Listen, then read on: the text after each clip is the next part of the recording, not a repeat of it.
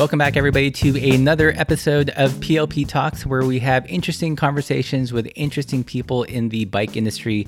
I'm your host, Russ Roca. And if you're new to this series, this is actually the podcast version of our YouTube interview series. This podcast and the video series is supported by listeners like you. So if you want more interviews like this, be sure to check out how to support this podcast in the show notes.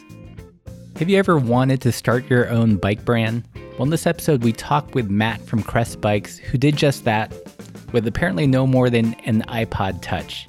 If you're not familiar with Crust Bikes, they're really unique bikes. Think monster cross rando bikes. In this interview, we talk about some of the ups and downs of being a one-person bike brand, and also what it's like to bring things to the market that you believe in or you think is unique, but the bike industry won't touch at all. Matt is immensely funny, and you guys will definitely enjoy this episode. So put on your earbuds, go walk the dog, hop on the bike trainer, or pretend like you're working at your desk. It's okay, we won't tell. Enjoy the show. So welcome Matt from Crust Bikes. So howdy. Thanks, Russ. Yeah. Happy to be here. I actually postponed an interview with Oprah Winfrey for this, so I'm psyched to be here. Yes. And so let's start off. Like, why, from the very beginning, why did you want to start Crust Bikes? Just because there wasn't a bike I wanted in the professional world. So I was touring in Nepal with my friend Goat at the time, and I had a modified Surly cross check that I'd like put a 1x1 fork on and put a 3-inch tire in the front and as wide a tire as I could fit in the rear. And I had like changed the dropouts to accommodate a roll off and stuff. So it was basically a completely different bike. Mm-hmm. And I was like, this would be a sick bike if it was different. So then when I was on that tour, I came up with the Evasion and started like messaging people from my iPod Touch. I didn't have a phone at the time, whenever I could find Wi-Fi. And by the time that trip was over, Crust was kind of in motion. Wow. And then it snowballed into the shit show it is now. So for those who aren't familiar with your bike style, or just describe the Evasion and what you added to it that was kind of lacking in the industry at the time. So the Evasion it's basically like a randonneur style bike. It's not low trail, it's mid trail, but it has all the rack like braze-ons, and it's just a standard triangle. There's not like a load of standover like a lot of the bikes back then were doing, and it wasn't suspension corrected like most bikes back then were. Mm-hmm. And it can fit a 3-inch wide tire in 26 platform, or a 27 tire for whatever you want, really. So yeah, nothing at the time, nothing like that existed. So and that's what I wanted. So has it become kind of like your playground for bikes that you wish existed and no one's creating? Yeah, pretty much. All bikes that my friends want. So most bikes have been there's zero compromise in them for what I or one of my friends wants. So the Scapegoat's like Goat's signature bike, and it's exactly what he wants with all his eccentricities. And then the Romancer is the same, and we all know Poppy's pretty out there. Yeah. The Evasion's like my brainchild, and then the Dreamer frame is Darren, my friend who makes the US made stuff. That's kind of his brainchild, and yeah, so it's pretty cool. All the bikes I really like, and all the different people involved in like getting their dream bike makes it fun as well. Yeah. Yeah, one thing that's really kind of I think fascinating me about Crust is like I've always had kind of drunken conversations with friends, and we do our own bike designs, but it would kind of end at that like back of the envelope drawing. But it seems like you're fulfilling like a lot of these interesting bike desires. Yeah, so it's basically what keeps it fun for me is like just constantly doing new things. The rest of the side of the business I could do without, to be honest. I guess you got to do the crappy stuff with the fun stuff. That's any job. So yeah. Yeah, it's been a wild ride. I definitely jumped in the deep end. Yeah. So how does one start a bike brand from scratch? Get an iPod Touch and some crappy Wi-Fi in Nepal. You'll be good to go. Yeah. I don't know. I get like it just kind of it fell into place. Like it's obviously had major headaches and it's been a severe life adjustment for me because now I used to just travel all the time and now I'm shackled to this thing. But yeah, it's just, I don't know, if you want something, you just make it happen, really. Yeah. I had a lot of good friends, some friends in Australia, Rick and Emily, they helped me with like the art logos because I can't do any of that stuff personally. I just tell them what I want and they do it and then add to it. So that's helped a lot. Darren, obviously, with the frame building, and he did like all the tech drawings for me. Goat sporadically stops by and like picks me out of my slum. And then, yeah, like Poppy's help. It's just been like a bunch of people like kind of helping me out, and it's pretty good. Yeah. All the negative side, like I bitch and moan all the time, but that's just my personality. Like it's pretty unbelievable that it's come this far, to be honest. Yeah. Yeah. What's the biggest challenge? Just staying on top of everything at the moment. Like I'm just a rat on a treadmill. So basically like Crust is just me for like the daily runnings. And that involves a lot. There's a lot of shipping. There's a lot of back and forth with manufacturers in Taiwan and a lot of there's so many back and forth emails and I don't ever stay ahead. Like I'll come in, work 12 hours, and I'm still like the inbox is exactly the same.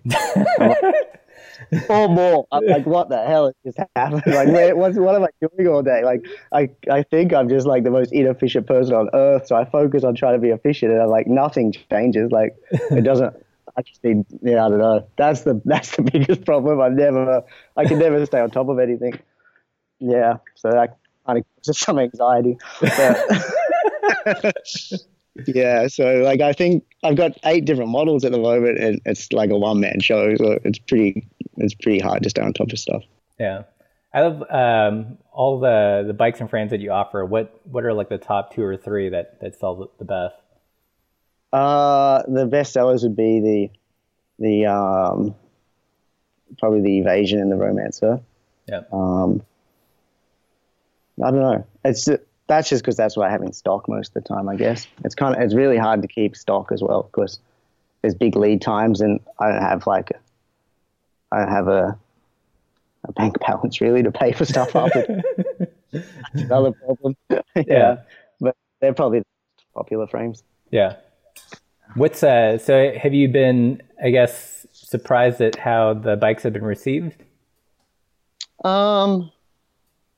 Yeah, for sure. I'm just surprised that people heard about it, I guess. Yeah. I was pretty confident of all the designs.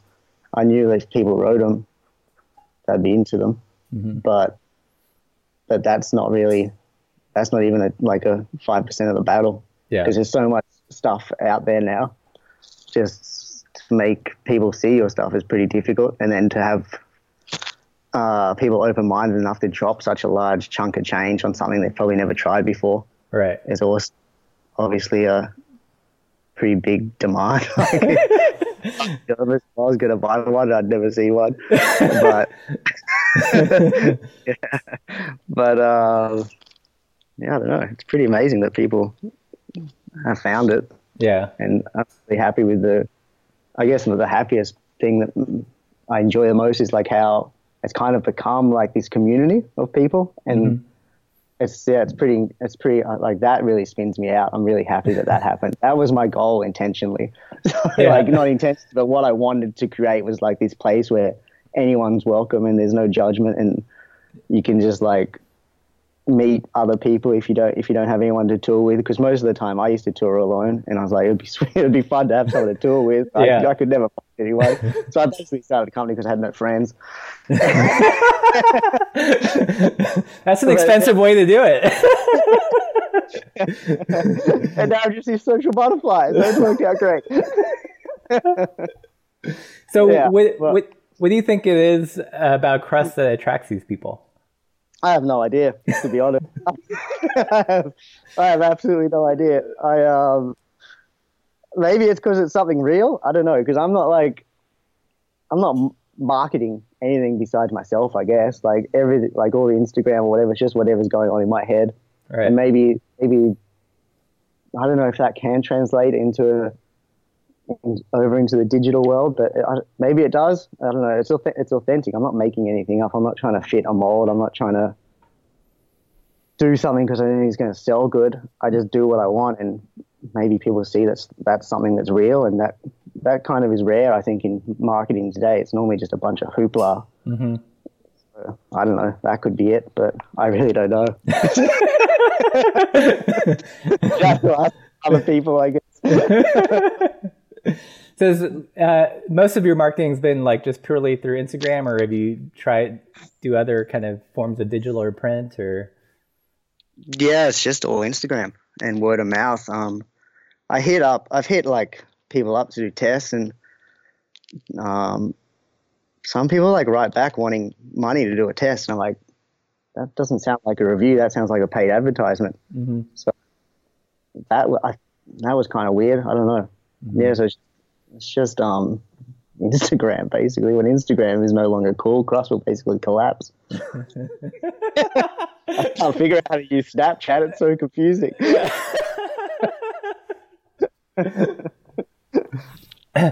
Yeah, it's kind of like what I've heard from most small makers. Surprisingly, like Instagram has been like their best kind of marketing tool, just because it's low cost, it's free, but you're still able to reach kind of that tribe of people that would be interested in the same interests. Yeah, it's pretty cool. Like it's got a lot of negatives as well. Everyone's just staring at their screens all the time and that kind of stuff. Mm-hmm. But if it's used how social media was intended, I guess, and it's good because you meet people, you know. Mm-hmm. It's like Instagram's like the Tinder for cyclists, right? you meet so many people because of it. It's great. So I'm all for it. Even if I wasn't trying to sell stuff, I'd still be into it because of all the people you can meet.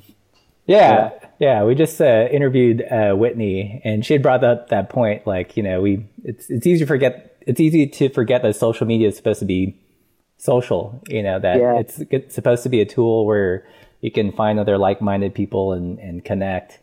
And I think especially Instagram kind of has, people are trying to monetize it, and it becomes too much of a sales front. So some people do forget that, you can use it to just, reach out to folks and interact.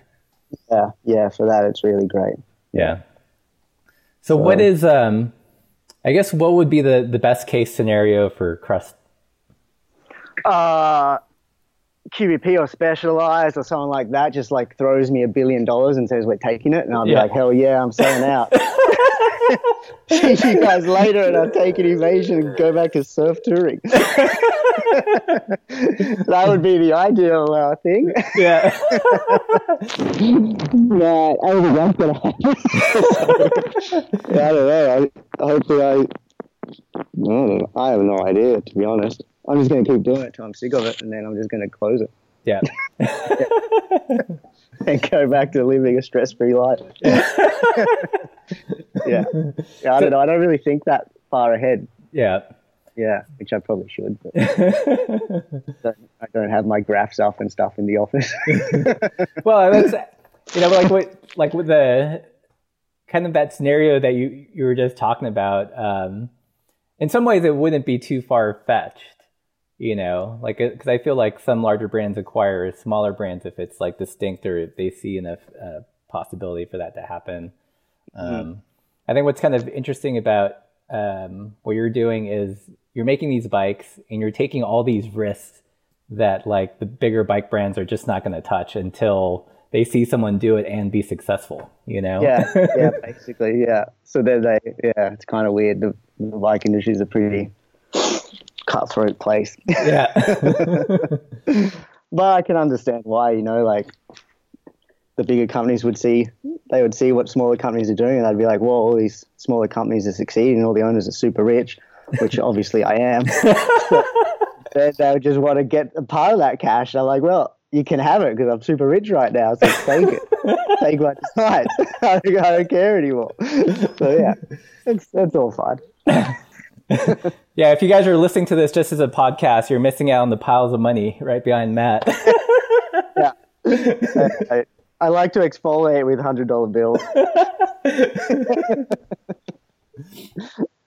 So have you seen like any other larger brands maybe like borrow like some kooky idea that you've come up with and start to see it in production? Oh yeah, I think I have, but it could just be coincidental. It could just be the 30 voices of paranoia in my head. I don't know. So I won't go into it too much because I sound too much like a conspiracy theorist. Yeah. It is one of those things where you never really know. You don't know if like they're actually watching and they're incorporating that, or it's just something in the larger zeitgeist and people are just coming to the same conclusion about, okay, this is the right bike for the right time or something. Yeah, exactly. Yeah. So, and it's just, and everyone does it. Like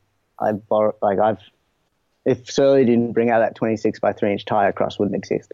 So yeah, we're all taking certain facets from someone else. Mm-hmm. Some people do it more blatantly than others, and seem to have ethics about it. But that's the business world we live in. Yeah, it is a capitalistic society. We just want to feed off it. You don't stop it. Yeah. So you've been in business for as Crust for 3 years. Is it now that you're in the thick of it, is it different from how you imagined it would be from the beginning? Oh yeah. Yeah. I figured I'd be originally I thought I didn't even know if I'd get to a full run of evasions when I first started. Mm-hmm. But then when it went to a full run, I was like, all right, this is pretty sweet. I'm just going to do one run of evasions a year and they'll sell out in however X amount of time, and then I'll travel the rest. And it hasn't been like that since I started Crust. I basically don't travel. So it didn't work out as planned. But I still live in hope. Yeah. One day. Yeah. One day. I'll have minions doing my dirty work. And so why did you branch out beyond the evasion? I'm not sure, to be honest. I guess because of the lead times from when you have an idea from your head and it's all down on paper and then it's finally at production, the production run arrives, that's like a minimum 1 year time. Oh, dang. So in that span of 1 year, my mind is just still running like crazy. Like any bike nerd, you're like, oh, this would be sweet, and it just keeps running and running. And then you're bored, basically. So next thing you know, you've got 6 frames coming and the models and all these other parts. And yeah, it just snowballed. And then by that stage, it was too late. I was in too deep.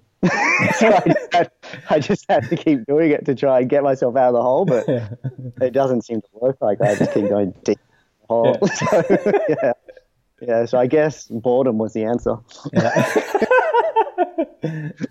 So let's talk a little bit about production timeline. So from your initial conception of a bike to the bike landing, in your hands, that's a year. Best case scenario. It depends on how many samples you have to go through as well to get it right. And then sometimes I've done a lot of products that haven't seen the light of day. So because I can't get it to the standard that I want, and you kind of need to know when to pull the pin. Mm-hmm. And just go into a place where it's just like the handlebars. They're a prime example. I poured so much money in these. I still don't have them. That's been over 2 years, I think. So you'd think a handlebar would be pretty straightforward, but it's got its every product has its glitches. If you're trying to do something out of the norm, then it's going to be a headache, basically. So and I feel like most products I do are out of the norm, so everything's been a headache. Yeah, it's just now I understand why. Like I used to, be the person that walked into the bike shop or would look online all the time and be like, wonder why they did it like that. That's so dumb. Why didn't they do it like this? And now I know, because all those little things I used to say, why didn't they do it like this? It's just like absolute headache and costs a fortune too. Mm-hmm. So yeah, it's crazy. Like just the smallest adjustments can really add up to like the retail price of a frame. Mm-hmm. So can you give an example of like a small change that? Like anything, if you do a chain stay a certain way and then you realize you don't want it that way, you've got to repay for all the tooling, and then there's all the expenses of like you getting the samples out here. So all those samples are basically useless at that point, and then you've got the delay in time as well. And as you know, Russ, time is money, money's time. Actually, you got to get those units to move. Right. So yeah, it's just everything, and then certain things cost more, certain things cost less, but it's been interesting. Like getting your own lugs or something made. I've just got fork crowns made now, mm-hmm. and that was quite expensive. I didn't realize how expensive that was. Like if you look at a Rivendell and all their lugs are their own lugs, it's an insane amount of money. Like you hear people bitchy about the cost of a Rivendell, you're like, the amount of money they spent on lugs is like mind-boggling. So you're like, this is why the frame cost as much, because they didn't compromise what they wanted. So you can see like certain companies that just get stuff like out of the open source brochure.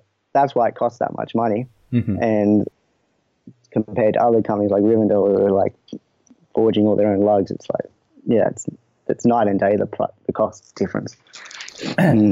So has like, I imagine like getting in the actual bike production business, it's probably completely changed your perspective of how you look at bikes.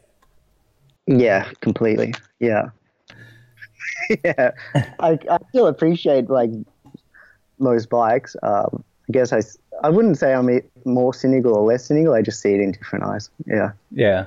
Yeah. Cause I feel like, you have a certain amount of knowledge that like the armchair, like bike designer probably doesn't have into like production costs and why a company would do something that way.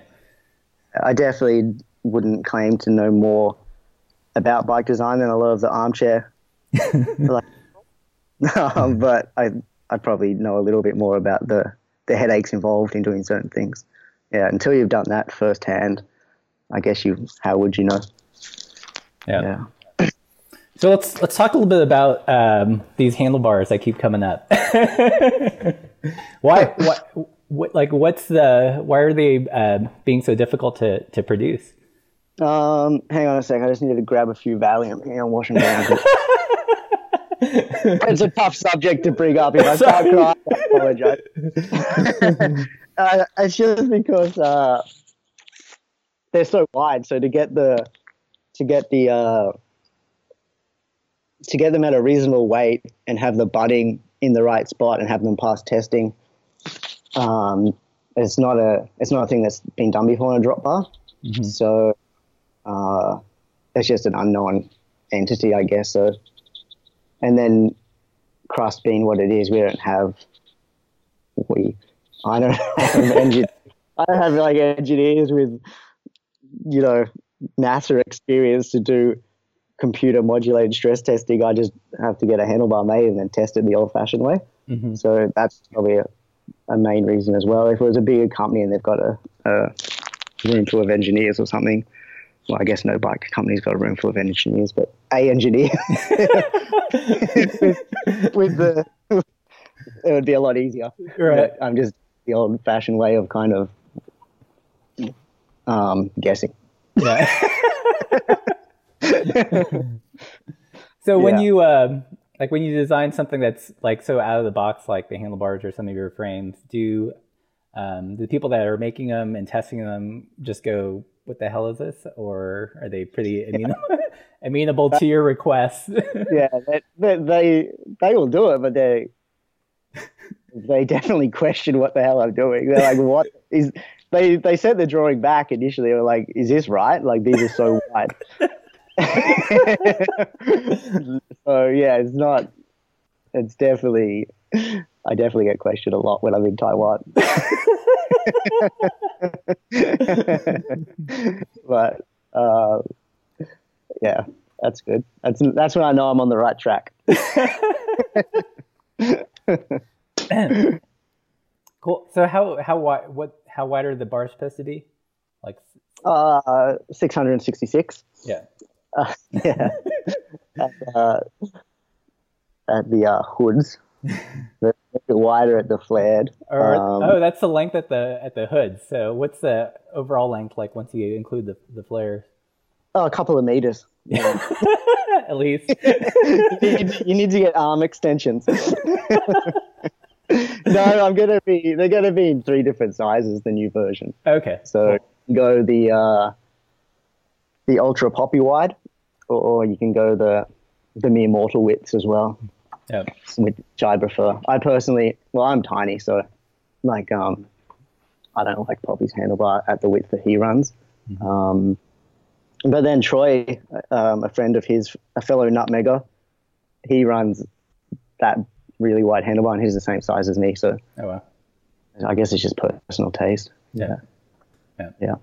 I do like a wide handlebar, like a wider drop bar. I run a wider drop bar that exists on the market at the moment, aside from like the Crust prototyping ones, and it's super comfortable even for someone as small as me. Yeah. Yeah. So that's one interesting thing is like another thing that kind of caught my eye about your frames is because you are like a shorter rider. Like I ride small frames too. Like your bikes use kind of like the full array of wheel sizes to kind of match the height of the rider. Yeah. So I just came out with one, the Chicho, which is named after my wife, because she's 4'10". Oh dang! So we did a 24-inch touring bike. Wow! It can run 24 plus, or it can run a 26-inch tire, and it's so sweet. I actually want to get one. Just so I can have a huge triangle, but it looks perfectly proportioned. So, and it allows you to, by running that smaller wheel, you can run a Swift Zeitgeist bag. Is not gonna. You still have to run a support for it, but right.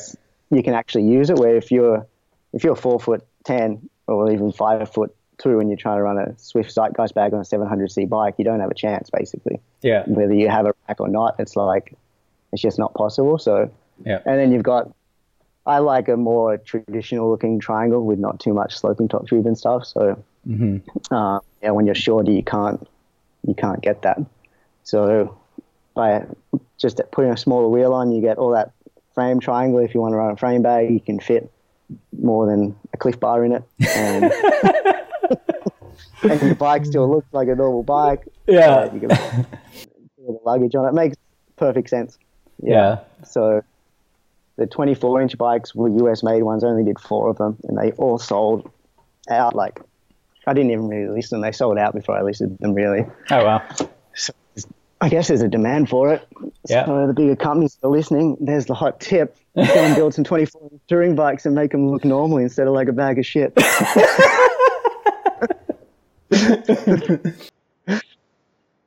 Yeah, that one thing that's always kind of irked me about like the bike packing style bags is if you're a shorter rider, you're kind of SOL.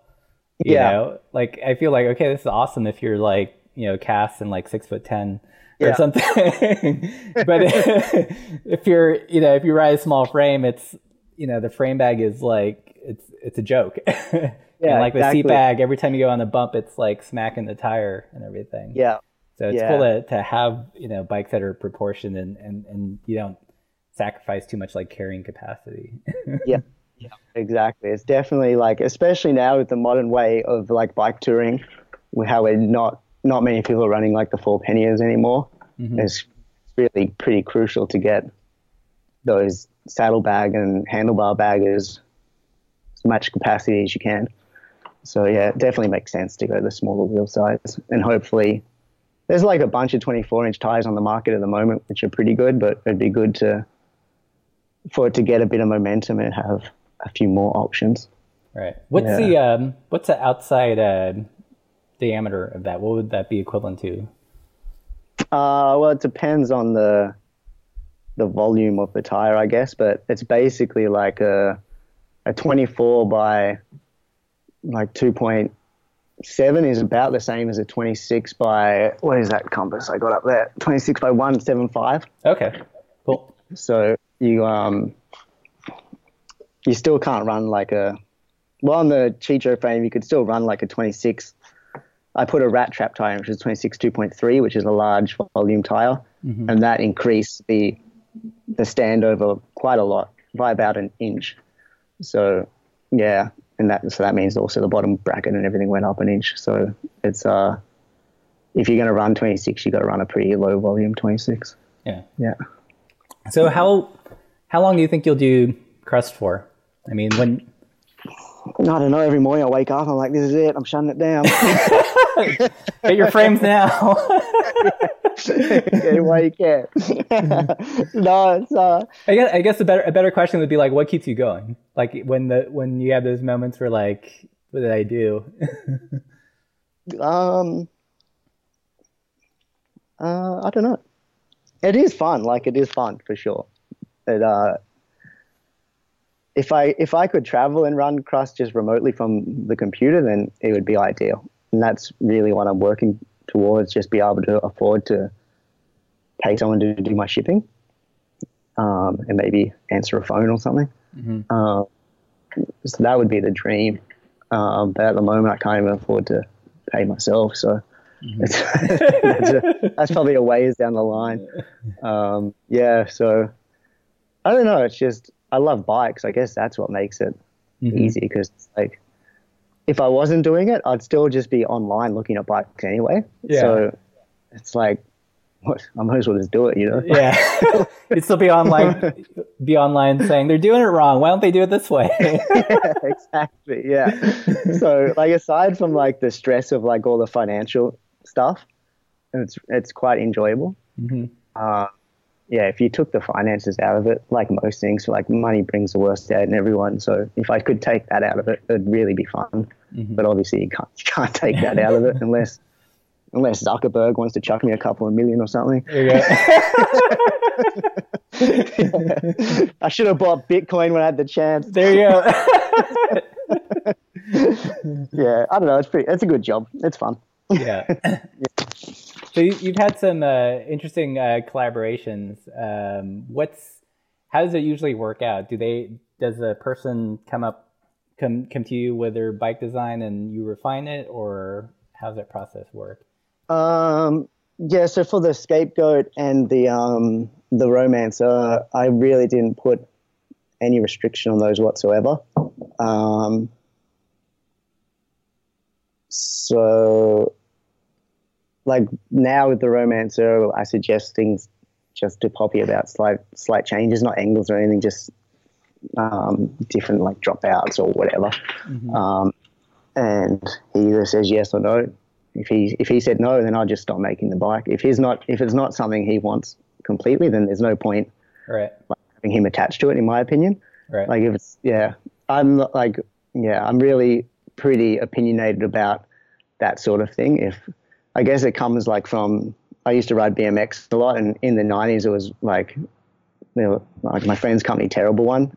I kind of like reference his company a lot in my own mind about how a company should be. And he's had Terrible One for I don't know how long, 20 years or something.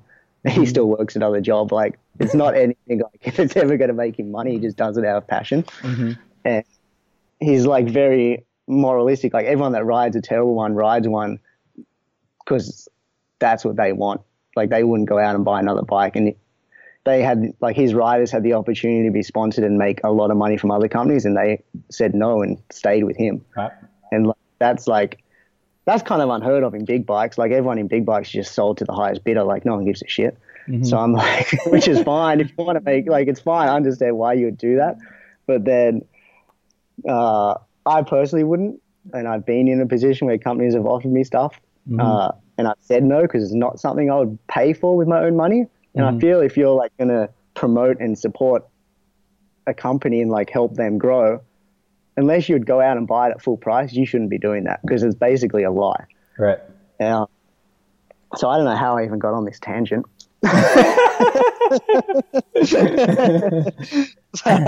So do you feel like you've have you been able to build the bikes that you truly want to ride? Like, have you reached that platonic ideal of bike that you're striving for? Yeah. Every single bike that has come from Crust, I'm so psyched on. Even if it's like not for me, but like the Scapegoat, I was like, this bike's pretty weird, goat. Like, geez, man. And it's like, it's a full fat or 27 plus or 29 plus or whatever you want to run it. It basically fits anything. And that's personally not a bike I would ride because the tires, I think they're too big for me. Mm-hmm. But I did do a short tour on one and it was so good. Mm-hmm. So, yeah, I would ride this actually. Aesthetically, it's not like 100% the aesthetics I like. So that, for me, aesthetics is a huge thing with a bicycle. Yeah. Yeah, and then the same with the Romancer. I was like, this is a pretty kooky bike, but I really like it. And I love it. Aesthetically, it's like so nice. And then I've just come out with a new bike, the Lightning Bolt, which is basically a straight randonneur bike. Mm-hmm. Fillet braze, and it looks beautiful. And that's kind of like another bike that I dreamed up. And yeah, it's just nothing like it existed in the production market, and I think people would like want it. So I got it made. It's just like everything I've done. There's been not any compromise on like what I see or what whoever signature bike it is sees, and I think that's something to be proud of. Right. At least because my mindset is if I get stuck with them and they don't sell, at least whoever's bike it is could have 100 of them. Yeah. Lifetime supply. If I got stuck with all the small invasions, I wouldn't care, I want to ride it still, so it doesn't matter. Yeah. Well, let's say some big brain calls you up and like, Matt, we're going to buy Crust from you. Here's $1 million or whatever. Where would the first place be that you would go to tour? Do you have a list that's been growing in your head while you've been growing the business? Oh, yeah. I really want to go to Sri Lanka. Yeah. It would basically just be like riding trips again. Yeah. So, I don't know, I'd go back to Baja and do that again, even though doing Baja with a bicycle and surfboard kind of sucks. I'd go and do it again for sure. I don't know, if they gave me that money, I'd call up friends and be like, where do you want to go? Nice. So how did you carry your surfboard when you were on touring? Was it on the trailer or? Yeah, a lot of the time I used a Farfarer trailer, which is how I actually met Darren, who makes US made frames now and does the drawing. So I met him on tour, and because he was making the Farfarers at the time. Mm-hmm. Now Francis Cycles in Santa Cruz makes them. That's probably the best way I found to carry a surfboard, and the trailers are really good because they've got couplings in them as well, so you can break it down and it fits in a bike box with your full bike. Oh, so cool. If you're flying or something, it can all fit in one box, which is super handy. Mm-hmm. And I also had a custom-made Belenki a few years back, which was a long-tail fat bike. Mm-hmm. That's actually how I met Goat, because he had a long-tail fat bike years ago, which he rode from Alaska to Chile on. Yeah. So I just asked him about the design when I was trying to do that bike. Yeah.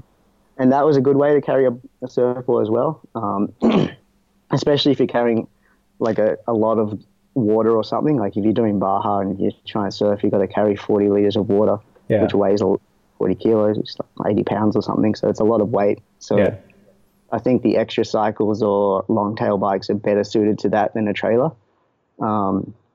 Just because it's just a stiffer platform. But then the negative with that was you got this long ass bike. So if you want to bike a section or something, you need a big ass truck to fit it in. Yeah. So I think the Falfo trailers they're just great. Yeah. Is that a single wheel or is that a double wheel trailer? It's a single wheel. Yeah. And it attaches to the seat post. And it's got like a the connection of it. It swivels up and down like that, and it swivels sideways. So you can like ride single track on it. You can take it off jumps if you want. Like it's like it's not even there. Yeah. And it's a large diameter wheel trailer, right? Or the one I've got's a 20-inch by, it can fit like a 2.425 or something in it. Yeah. But Josh will he'll do like a 20-inch fat if you want. He's done that before, yeah. So I think he kind of makes them to order, so you can get whatever you want. Yeah. Within reason. Right. Yeah. I would definitely steer clear of two-wheel trailers. Yeah. Yeah. They are the worst. So there's been like a big explosion in off-road touring the last couple of years. Do you have any sense of where it might go? I don't know. I'm just stuck in an office all the time. I don't know. I guess it's going to go off-road. Sounds like it already has. I have no idea. Hopefully people just keep having fun and see like the enjoyment of disconnecting from screens for a little bit. Like, it's my anxiety levels of sitting on a screen 12 hours a day. It's insane how anxious I am now. Yeah. Getting outside and disconnecting from all the crap that we choose to ingest is pretty important. It's beyond important. There's a reason why mental health is through the roof, and I think like not connecting with nature is the main cause of that. Right. So hopefully, like, people don't get too caught up in trying to film every trip and take photos of everything, and just enjoy it for what it is and just ride and have fun. Right. There is kind of a cruel irony with the Instagram sometimes, where you go on the trip to generally escape, but then there's a compulsion to share it, either because it's part of your business, or it's just something that you authentically have an interest in. But it's this weird kind of wrestling match in the head. Yeah, I think it's just, I guess, trying to find a balance. Like that's pretty much Poppy's business, and he's a good one for an example. I'd say, like, he takes photos and gets all the nice photos, but it doesn't seem to consume the trip for him, Right. Obviously he's like pretty much constantly on the road and in a better mental place than a lot of people. So it's not like, for him, it's not like a full on a break, because it's kind of his life. But the way he manages to juggle everything is pretty impressive. Yeah. I think you can still go and obviously take your photos and make little videos and have fun, but it shouldn't be like the be all end all of the trip. Right. Just being in the moment with your friends or by yourself. Right. And on your bike, like in nature, is the most important thing, I think. If we're not doing that, then what's the fucking point? Right. Yeah, that's the beauty of a bike. Like for me, like my mind is just nonstop, and like just that motion of pedaling is like the simplest form of meditation. Like I can't sit and cross my legs and breathe deeply for half an hour and I'd last like 1 minute. But like not even, my mind would be racing in 2 seconds. But if I'm on a bike, it eventually like it stills the mind. Like when you're on tour, you'll have those, it takes like 4 to 5 days of that transition to settle into the pace of the tour. And once you've transitioned into that pace, it's like, it's very freeing and very relaxing. Yeah. So hopefully people see that. Yeah. Well, cool. I think this is an awesome note to end on. Thanks again for joining us. And if you guys like this video, don't forget to like, share, subscribe. If you have suggestions for future guests, leave those in the comments below. And if you have questions for Matt and Crust, leave those in the comments below. I'll get him to answer them, hopefully. And I'll do my best. And thanks again, Matt, for joining us. Thank you. I want to thank Matt again for joining us on PLP Talks. And if you guys liked this episode, and if you discovered it through iTunes or whatever RSS feed you use, be sure to rate it and rave about how much you love it. Let's blow up the bikey internets, people. Thanks for listening, and I'll talk to you next time.